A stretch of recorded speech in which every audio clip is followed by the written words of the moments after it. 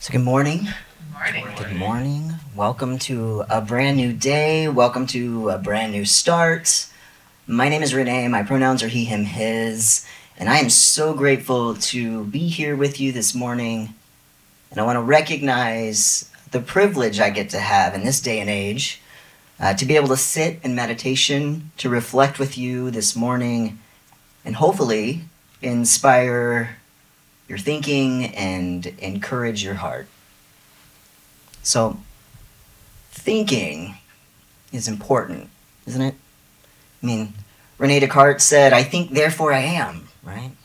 The description of consciousness used to describe some sort of presence within us that we speak into the world with the words, I am. We use it all the time colloquially, don't we? I am this or I am that. I know who I am because you are.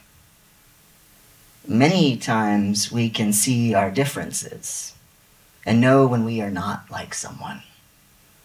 And I don't know what it is to be like you. Heck, I don't even know y'all. So, in some ways, it is harder to have compassion for people you don't know. When you have no clue where their I am is. How do I know how much compassion to give those people? Alan Watts is one of my favorite thinkers. And he says, if I were you, we often said one might so easily have been you. This gives one a strange feeling of the idea that other people jolly well exist. And in the same sense that you do, everybody's name is I. That's what you call yourself. So there will always be I's in the world. Every I is, in a way, the same I. We all might be anyone else, and there's no escape. It goes on and on. So as long as there's consciousness, anywhere there is I, you then, in a way, look out through all eyes, and perhaps that is the secret of the great virtue of compassion. I love Alan Watts, and sometimes he has a way of making things really complicated, and sometimes he has a way of making these complicated ideas easier to understand. But at different times in our lives, we have been awakened to new levels of consciousness. Usually this happens over time, and we can't quite put a finger on when exactly we grew so much. But sometimes, just sometimes, you have these moments where you recognize yourself in someone else. And in that moment, the seeds of compassion are planted. But I want to pose a rhetorical question for y'all. What do you do with that planted seed's fruit? So, is anyone here still keeping up with their New Year's resolutions? Yeah, goals. The number one New Year's goal or resolution is to lose weight, to get healthy. People flock to the gyms during this time to lose fat, gain muscle, or make some kind of change to their appearance. Some people will say they want to get healthier. There's a lot of ways to view health, though, isn't there? If you really think about it. My New Year's resolution was to be more compassionate. And I've fumbled on this quite a few times. And then I had to show myself compassion. So my question is, y'all, did I fumble? I might have found the greatest loophole resolution I think that I can find, because I can't fail. As long as I, don't get down on myself when I miss an opportunity to train. And you absolutely can train your compassion. Much like going to the gym to lose weight or build your muscles, compassion can also be built on, after that seed is planted, of course. So my favorite example of this is when someone has been seemingly indifferent about someone's suffering in the world, and then they suddenly become aware of it, and it makes them really uncomfortable.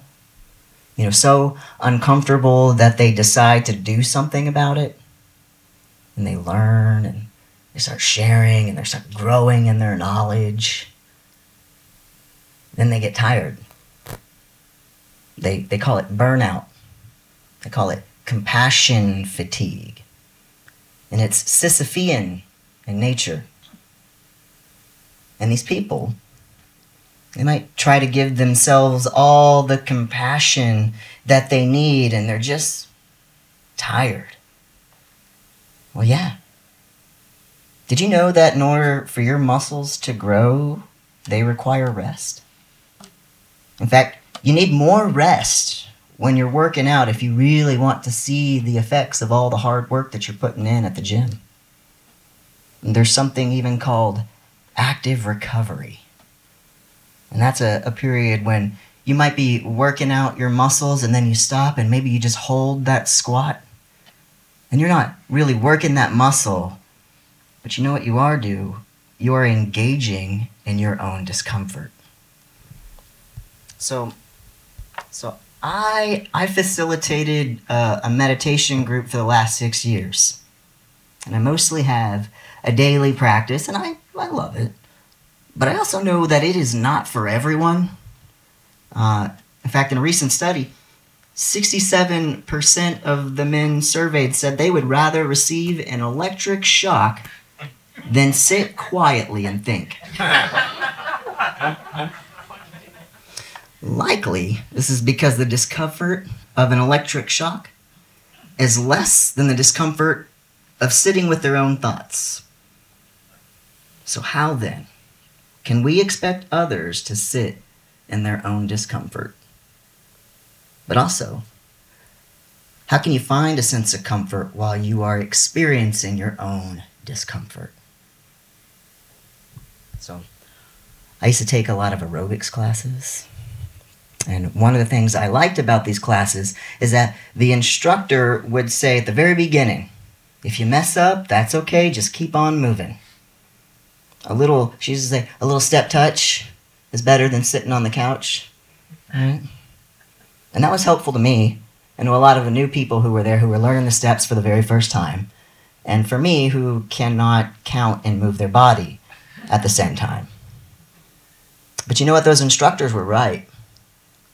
I knew I could always go back to a little step touch if I needed to. To not experience discomfort while you're working out, or even while you're meditating on compassion, might mean you need a little more weight, right? For some of us, showing compassion for ourselves is really, really hard. And for some of us, it's a piece of cake. That's easy. For some, showing compassion to people who love us, it's pretty simple. But when we start to imagine people who raise our blood pressure, we might start to find that difficult. And I hate to say it, but the best test for your compassion is to get in traffic. Am I right? There will always be someone or something that grinds our gears. The point isn't to get rid of those things or for us to live with rose-colored glasses. It is to get curious about the limits of your compassion. So when I think of a person or a situation where my ability to suffer with that person emerges, whether it's because I will never be able to fully understand who they are or the decisions they had to make, I can sit in compassion for them. And while this might look different for everyone, typically when I experience discomfort while in meditation, It starts with my breathing. I start to notice maybe it gets a little shallower. But just like in our earlier meditation, everything goes back to the breath. It is the step touch of meditation. Everything goes back to the breath. If I'm lifting weights at the gym and I go up in weight a little bit, I might struggle, but I'm going to push a little as well. So let's say I'm sitting in my little compassion meditation and I think about an old boss that was a bully, right? That's going to be trickier for me to be compassionate towards, isn't it? As much as I want, a swift spirit of karma, or I might be eager for some schadenfreude, right? I will imagine this person in front of me, and I will imagine myself saying to them, may you be happy, may you be healthy, and may you find peace in your heart. And I'll repeat it until my breath has stopped being shallow and it becomes deep. May you be happy, may you be healthy, and may you find peace in your heart. And check in with myself. How's my breathing? And should I repeat? The thing is about this is it is also my workout. But do I really want to exhaust myself so that I hate this practice? As a kid, I played basketball, and one time I was late to practice, and my coach decided that I was going to do lunges throughout the entire practice, just back and forth across the court. And I hate lunges now. I hate them so much. And the reason I hate them isn't because, I was late. It was because I was so sore the next day, I could barely walk. So when I'm sitting in my compassion meditation, I'm not going to go so far so that I'm sore the next day, right? So we have to know compassion is a practice. It's about building up your limits. And there may be people who have really hurt you, right? So you're not ready to exercise with them yet, y'all. And that's okay.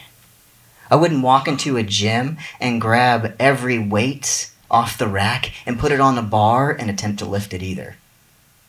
It takes time. We got to build those things up. But why is this important? Why would anyone put themselves through this? Is anyone ever really even healed from this?